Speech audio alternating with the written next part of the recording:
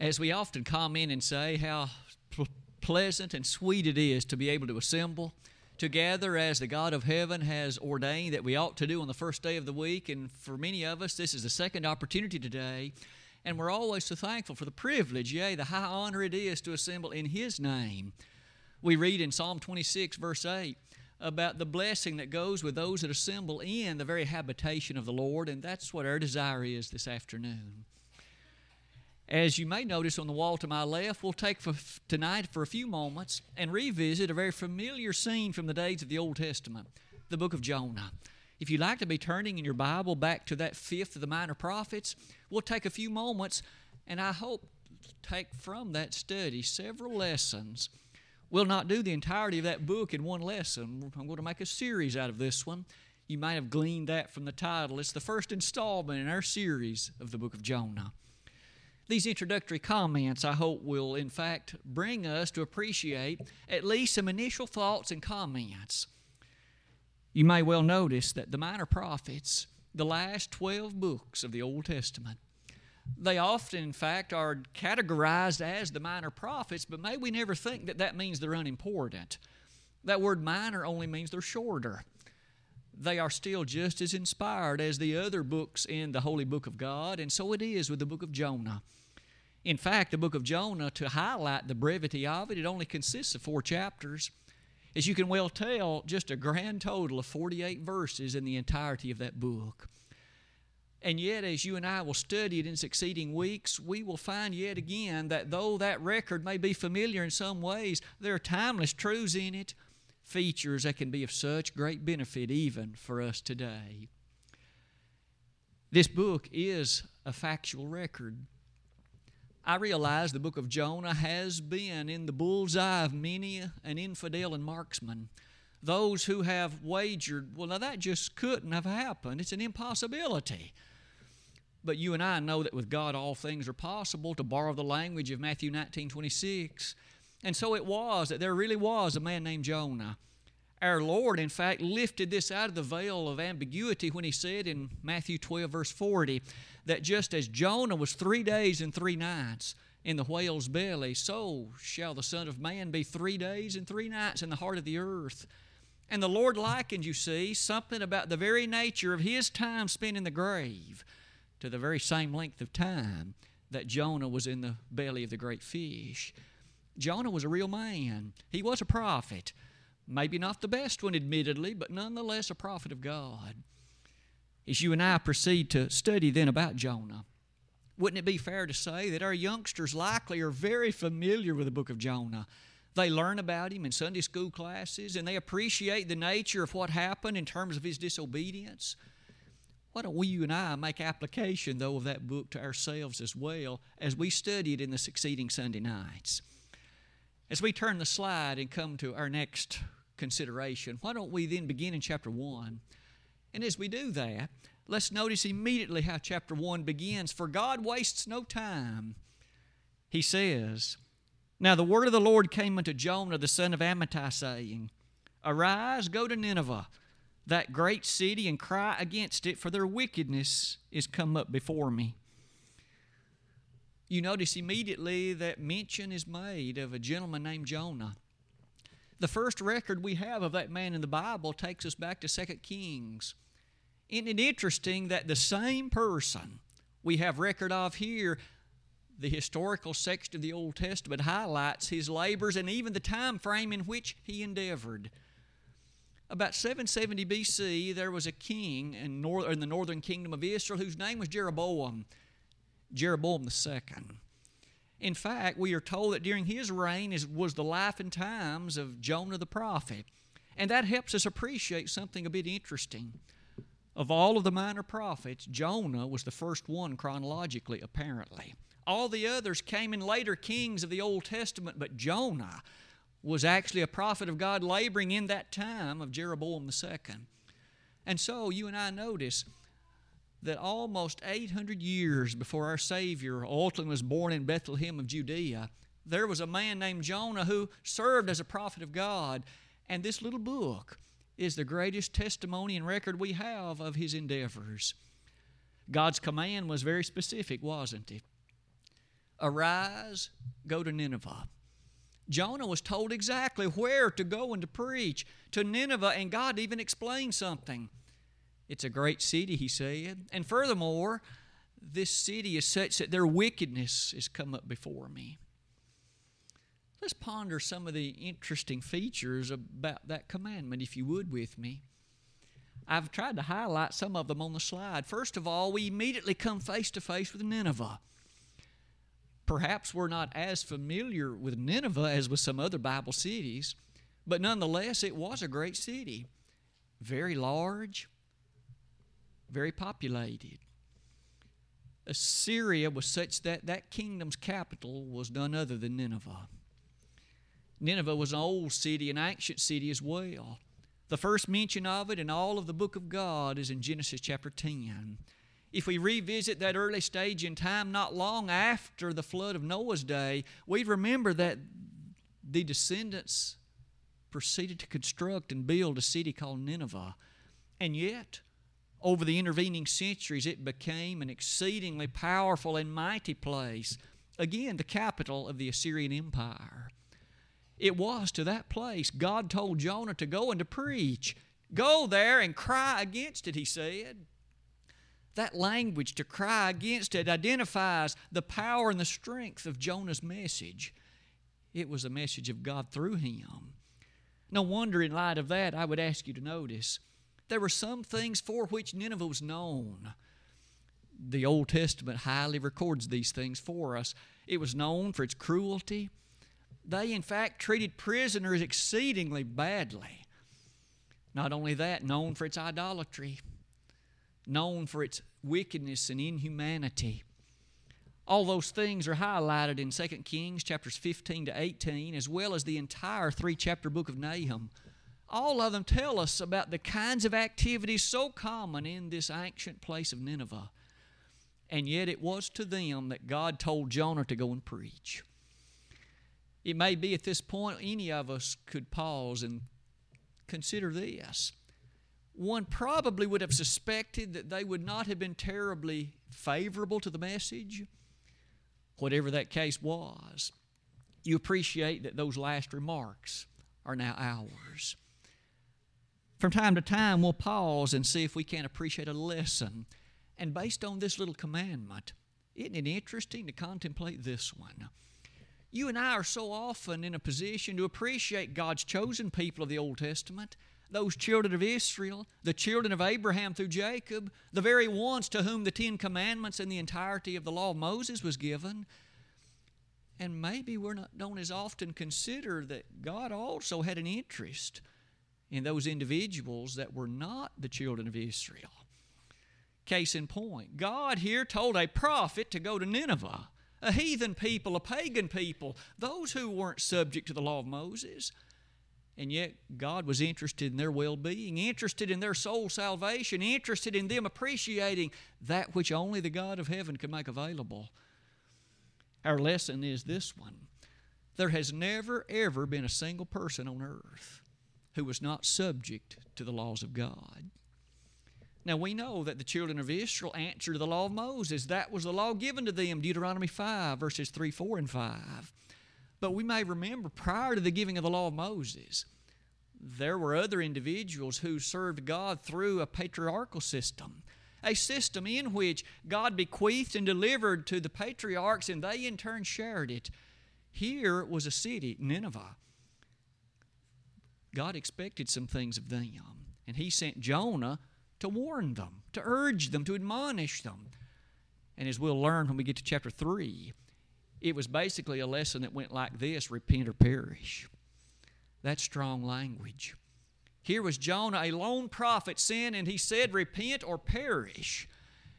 May we appreciate the fact there has never, ever been a single person living on the face of this planet that has not been subject to an appropriate law of God. Whether it was the patriarchal system that continued throughout Old Testament days, even for those not under the law of Moses. And today, of course, it's the law of Christ that reigns supreme. We appreciate that Jesus, did He not, with a nail-pierced hand, pointed to a world and said, go and preach the gospel to every creature. That leaves nobody out. Mark 15, or rather Mark 16, verses 15 and 16.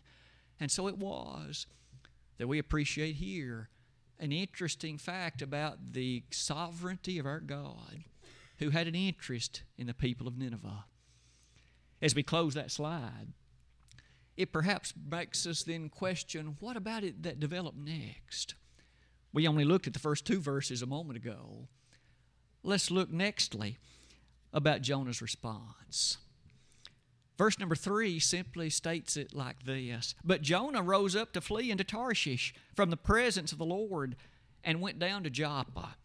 And he found a ship going to Tarshish, so he paid the fare thereof, and went down into it to go with them unto Tarshish from the presence of the Lord." Isn't it interesting that here God's commandment was exceedingly plain? You go to Nineveh and cry against it. Their wickedness has come up before me. They have not attended to that which was proper and right in my sight. And yet the very next verse says Jonah went down to Joppa, and there he found a ship that was headed to Tarshish, and he paid the fare, and he seemingly happily went aboard. Here's a map that highlights from a geographical standpoint what was on Jonah's mind. You'll notice down to the bottom right as you're looking at the slide, you'll notice the entirety of that given land of Palestine, but Joppa is a city in large letters. I've tried to highlight where that is. Joppa will later play other significant roles as we study later in the New Testament even. But for now, Jonah went to this seaport town known as Joppa. Now, if you would, go ahead and find on the map where Tarshish is. Remember, Nineveh was basically just somewhat north and east of where Jonah then was, and yet he went about as far in the known world as he could possibly have desired to go. See Tarshish way over here to the far left? Jonah had in mind to go as far as he could imagine going from this commandment God had given. You'll notice this place known as Tarshish is basically in modern-day Spain. Isn't that remarkable? Jonah had a desire to go that far and to flee from the presence of the Lord. And you'll notice he intended to go that great distance in light of getting away from God's commandment. Let's go back to that previous slide, if we might, for just a moment. You'll notice that there was a significant journey by ship that was ahead of Jonah as he desired to make his way to Tarshish. But along the way, of course, something happened. God sent out something. There are several things in this book that God sent. You probably can already mention several of them. Here, he sent a great wind. Later, it's going to be a great fish. Later yet, it will be a gourd. And later yet, it'll be a worm. God was in control of all the intricate features of those things of Jonah's life. In this case, God sent a great wind. As God sent that great wind, it began to batter the ship, and the mariners were greatly concerned. So much so, the text says they were fearful that the ship would be broken. Apparently, this storm, this wind was sufficiently strong. They were actually concerned about the integrity of the ship. No wonder, as that slide proceeds to identify it, the mariners were greatly afraid. They began to petition and cry to all the various gods of themselves. But in the midst of all of that, notice what we read next, verses 4 and following. "But the Lord sent out a great wind into the sea, and there was a mighty tempest in the sea, so that the ship was like to be broken. Then the mariners were afraid and cried every man unto his God, and cast forth the wares that were in the ship into the sea, to lighten it of them. But Jonah was gone down into the sides of the ship, and he lay and was fast asleep." Though the mariners were so concerned, in fact, rather fearful, here was Jonah fast asleep. What a picture, what a portrait. Here was a man running from God. Here was a man blatantly disobedient and rebellious to the command of God, and yet he was asleep, while the others were very concerned about the weather and the storm and the shipworthiness of the actual boat. Perhaps this is time for another lesson. What does that maybe indicate, at least lesson-wise, for you and me to consider? Consider the conscience of this man named Jonah. He was running from God, and it didn't interrupt his sleep any. Isn't it still true that a person without a trained conscience, you can sleep through the greatest of dangers? In fact, you can leave this life headed for hell, and all the while you've been asleep. I wonder about that rich man in Luke 16. Do you suppose he slept well the night before he died? Do you suppose that it agitated or bothered him that, in fact, he wasn't right with the Lord? Causes you to second guess, doesn't it?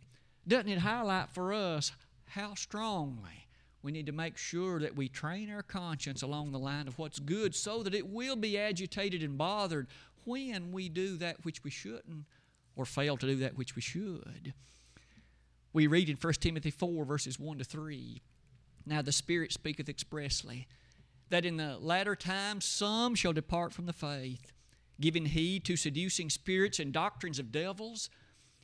The Apostle Paul warned Timothy, you know, don't you, that there are going to come times and the moments when, in fact, individuals will give heed to and proceed to follow seducing spirits and devilish doctrines. Paul, what of it? He goes on to explain, their conscience is seared with a hot iron. There's a great warning for each of us too, isn't it? May we not be like Jonah here, that we can blatantly disobey God and it not bother us. We want to have a tender heart, a heart that is readily able to appreciate those mistakes, and that it should agitate us to the point we would rush back to the side of the Master. Jonah wasn't in that position, was he? That's not a good compliment to him at all. Here he was asleep, despite the fact he was running from God. I wonder what that suggests about the shipmaster and others who found him asleep in the midst of such dire circumstances. Let's look forward to the next section of our lesson. We passed by our map. If you'll notice, I'd entitled it, Jonah Runs. He tried to, didn't he? However, the God of heaven knew where he was. Let's proceed in our reading then in chapter number 1. Verse number 6 says, "So the shipmaster came to him," that's Jonah, "and said unto him, What meanest thou, O sleeper? Arise, call upon thy God, if so be that God will think upon us that we perish not. And they said every one to his fellow, Come and let us cast lots, that we may know for whose cause this evil is upon us. So they cast lots, and the lot fell upon Jonah. Then said they unto him, Tell us, we pray thee, for whose cause this evil is upon us. What is thine occupation, and whence comest thou? What is thy country, and what people art thou?" Pausing at that point, might we fill in another detail or two? So here in the midst of this very difficult circumstance, the shipmaster comes and finds Jonah asleep. He wakes him up, and he begins to say to him in verse number 6, "What do you mean sleeping? Don't you realize the trouble that we're in, the difficulty in which the ship now finds itself?" You'll notice from the language, Jonah was admonished, "Call on thy God." Here was even the shipmaster urging him to be earnest and fervent in prayer for the benefit and aid of himself as well as all on board. Amazing, even the shipmaster, it seems, had a keener appreciation of the moment than Jonah did. But look at what came next. Verse 7 says that they proceeded to cast lots. You and I might pause for a moment. Now, today we likely would not consider ourselves in that position. But in that ancient day, the lot carried, of course, the information relative to how they so often chose to behave and act. Proverbs 16:33 tells us that the result of the lot was of the Lord. Of all the people on that ship, the lot fell upon Jonah. No doubt God had something to do with that, of course.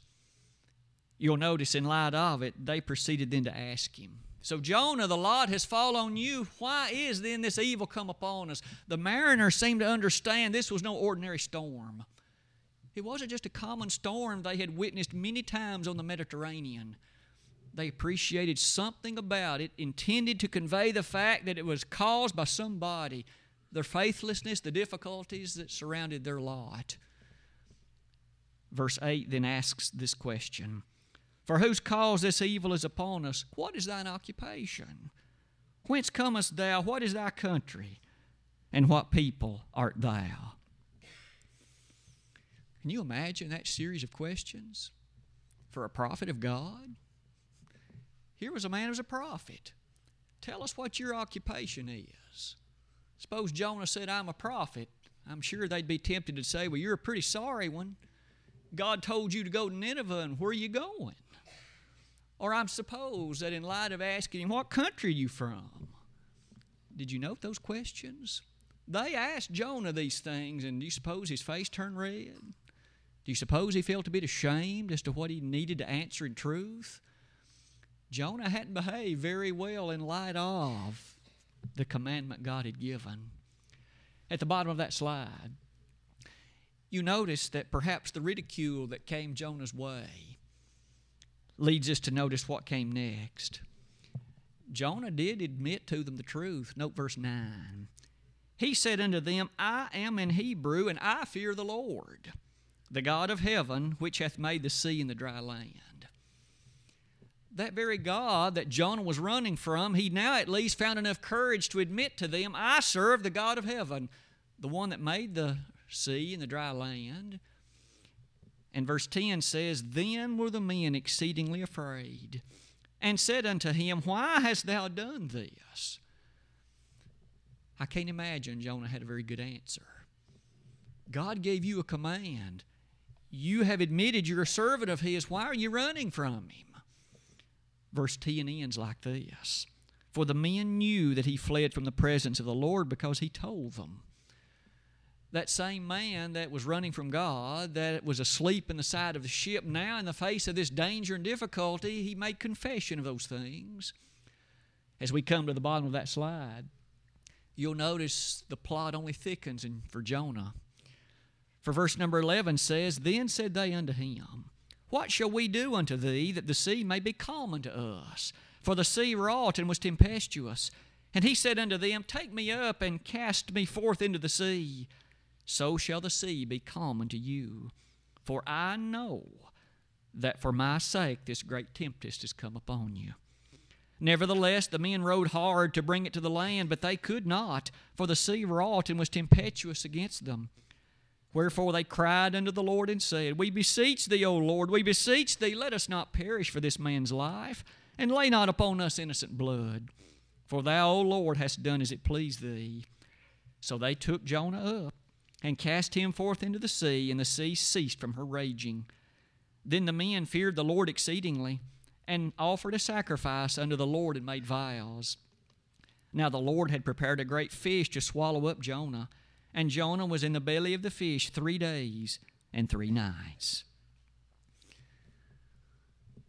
As they continued to pepper Jonah with questions, you'll notice in verse 11 they said, What can we do that we may then calm this sea so that we perish not?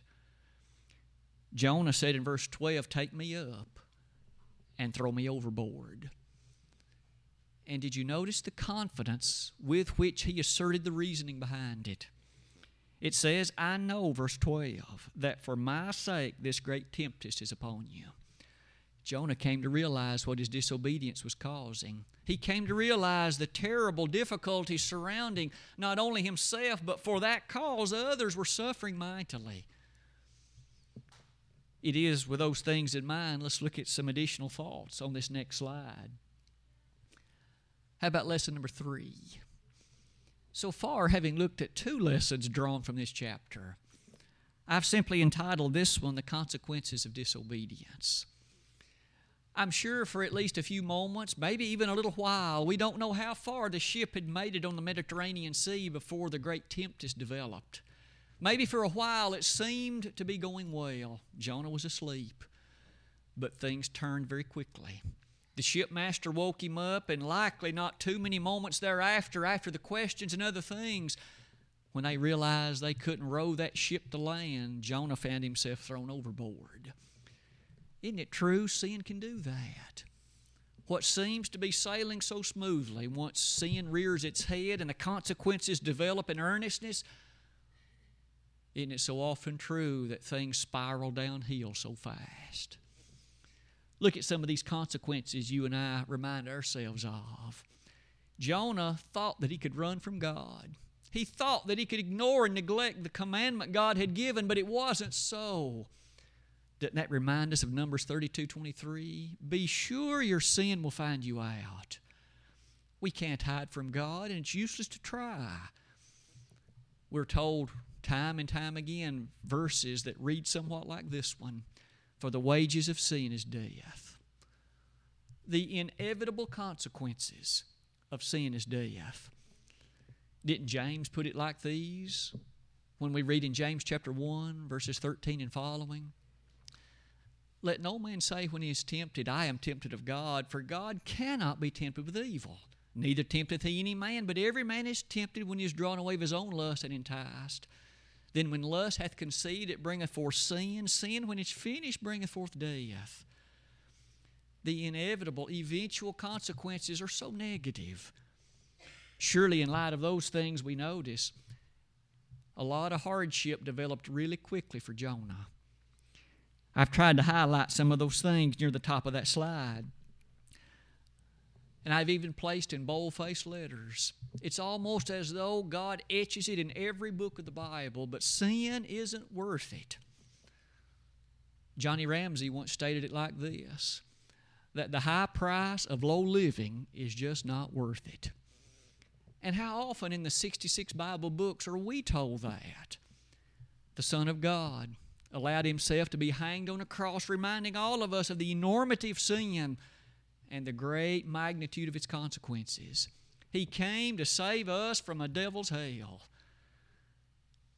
Jonah learned a very valiant lesson here, at least in part. You just can't run from God. Didn't the psalmist put it like this in Psalm 139, verses 1 to 12? When he described that no matter where I go, you're already there. Many a time the human family has thought that they could ignore the commandments of God, that its consequences maybe could be averted, but it's never succeeded yet.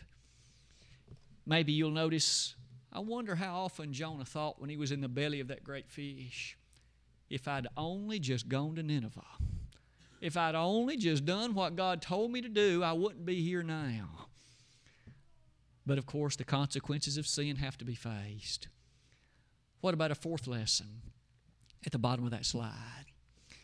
May I ask you to appreciate the rather interesting suggestion that Jonah made.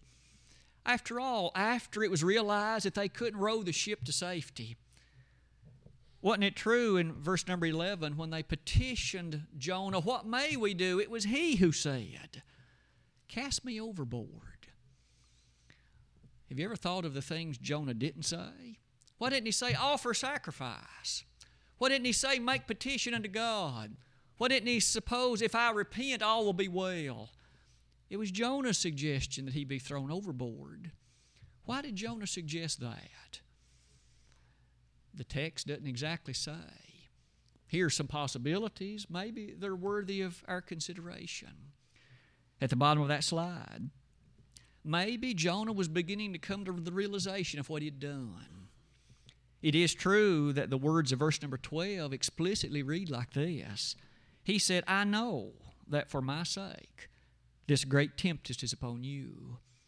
It may well be that God had conveyed to him explicitly the reason for this great storm, and perhaps Jonah knew very well that that was the cause, and his own disobedience brought this about. But you'll notice that Jonah did make some other statements along the way. May I call to your attention, Jonah in verse 14 made a statement about those mariners. He said, I beseech thee, O Lord, we beseech thee, let us not perish for this man's life, and lay not upon us innocent blood, for thou, O Lord, hast done as it pleased thee. Notice those mariners were in a position, they again were greatly fearful. Maybe Jonah saw in them a degree of concern he had not yet appreciated before. He actually maybe was concerned about their well-being. One more thought. What about that circumstance in 1 Chronicles 21:17? You may remember there was a scene in the life of David when he too saw a great number of people suffering because of a sin he had committed. And David was overwhelmed with grief. He was overwhelmed with a sense of, look what I have done and what it has caused others to suffer and endure. Maybe Jonah was beginning to appreciate this. At the very least today, can't we say how shameful it is of us if we in selfishness act in a way and it brings about great harm and ruin in the lives of others because of our own sin? Maybe Jonah was beginning to wrestle with this. Suffice it to say that 3 days and 3 nights in the whale's belly, I'm sure, would make one keen in appreciation of many things. You and I notice as we come to verse 17 of chapter 1, it says, "Now the Lord had prepared a great fish to swallow up Jonah. And Jonah was in the belly of the fish 3 days and 3 nights." At the bottom of that slide, might we notice that a radical matter was suggested by Jonah. He said, "Cast me overboard." May I suggest to you today, sometimes there's still need for radical action.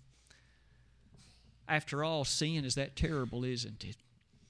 That man who finds himself perhaps addicted or at least interested in pornography, what things might he do to help keep that sin at bay? Sell you TV if you need to, cut off internet access, and don't have a computer around. Some in our world would think not having a cell phone would be an extreme thing, but if it kept one out of hell, wouldn't it be worth it? Didn't Jesus say in Matthew 18, verses 7 and 8, if your hand offends you, you're better off to cut it off than to have 2 hands to be cast into hell? Or if 1 foot causes you to sin, you'd be better off to cut it off than to have 2 to be cast into hell fire. If 1 eye causes you to sin, be better off to pluck it out, take it from you, than to have it lead you into sin. Sometimes you and I need to examine and analyze ourselves. May we never get comfortable with sin. Never allow the devil to encourage it to grow upon us. Jonah, in fact, sets before us all of these things and many more that we shall see in coming weeks. As we close chapter 1, may we notice that chapter 2 is another very short chapter. We'll take that one up next time. But in that chapter, we all know exactly where Jonah's going to be. We're going to read about a man that was in the belly of a great fish. I wonder what he was thinking. I wonder what he considered. I wonder what he would change if he could. We'll see all of that next time. Tonight, I hope that among other things, we've learned about the enormity of sin and its consequences in chapter 1. And we've learned about the decision that Jonah made, as unwise as it was. These lessons are those I would suggest that we at least consider in passing. Among these matters, haven't we seen the explicit nature of God's command? It wasn't possible to misunderstand it. So too today, God's commands are crystal clear. There's no reason for misunderstanding. Ephesians 3 verse 4 highlights the fact of the understandability of the Word of God. However, with that, notice what comes next.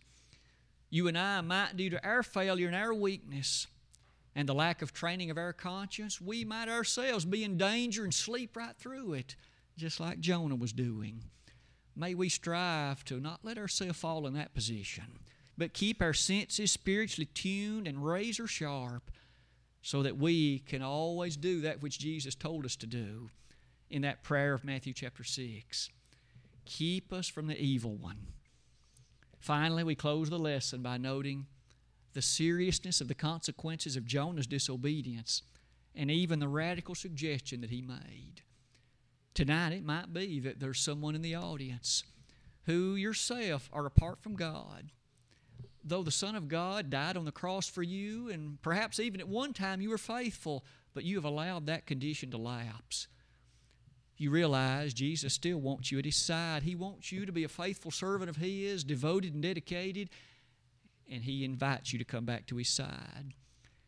If you have public sin in your life, why not confess them and repent of them? Invite us to pray to God for you.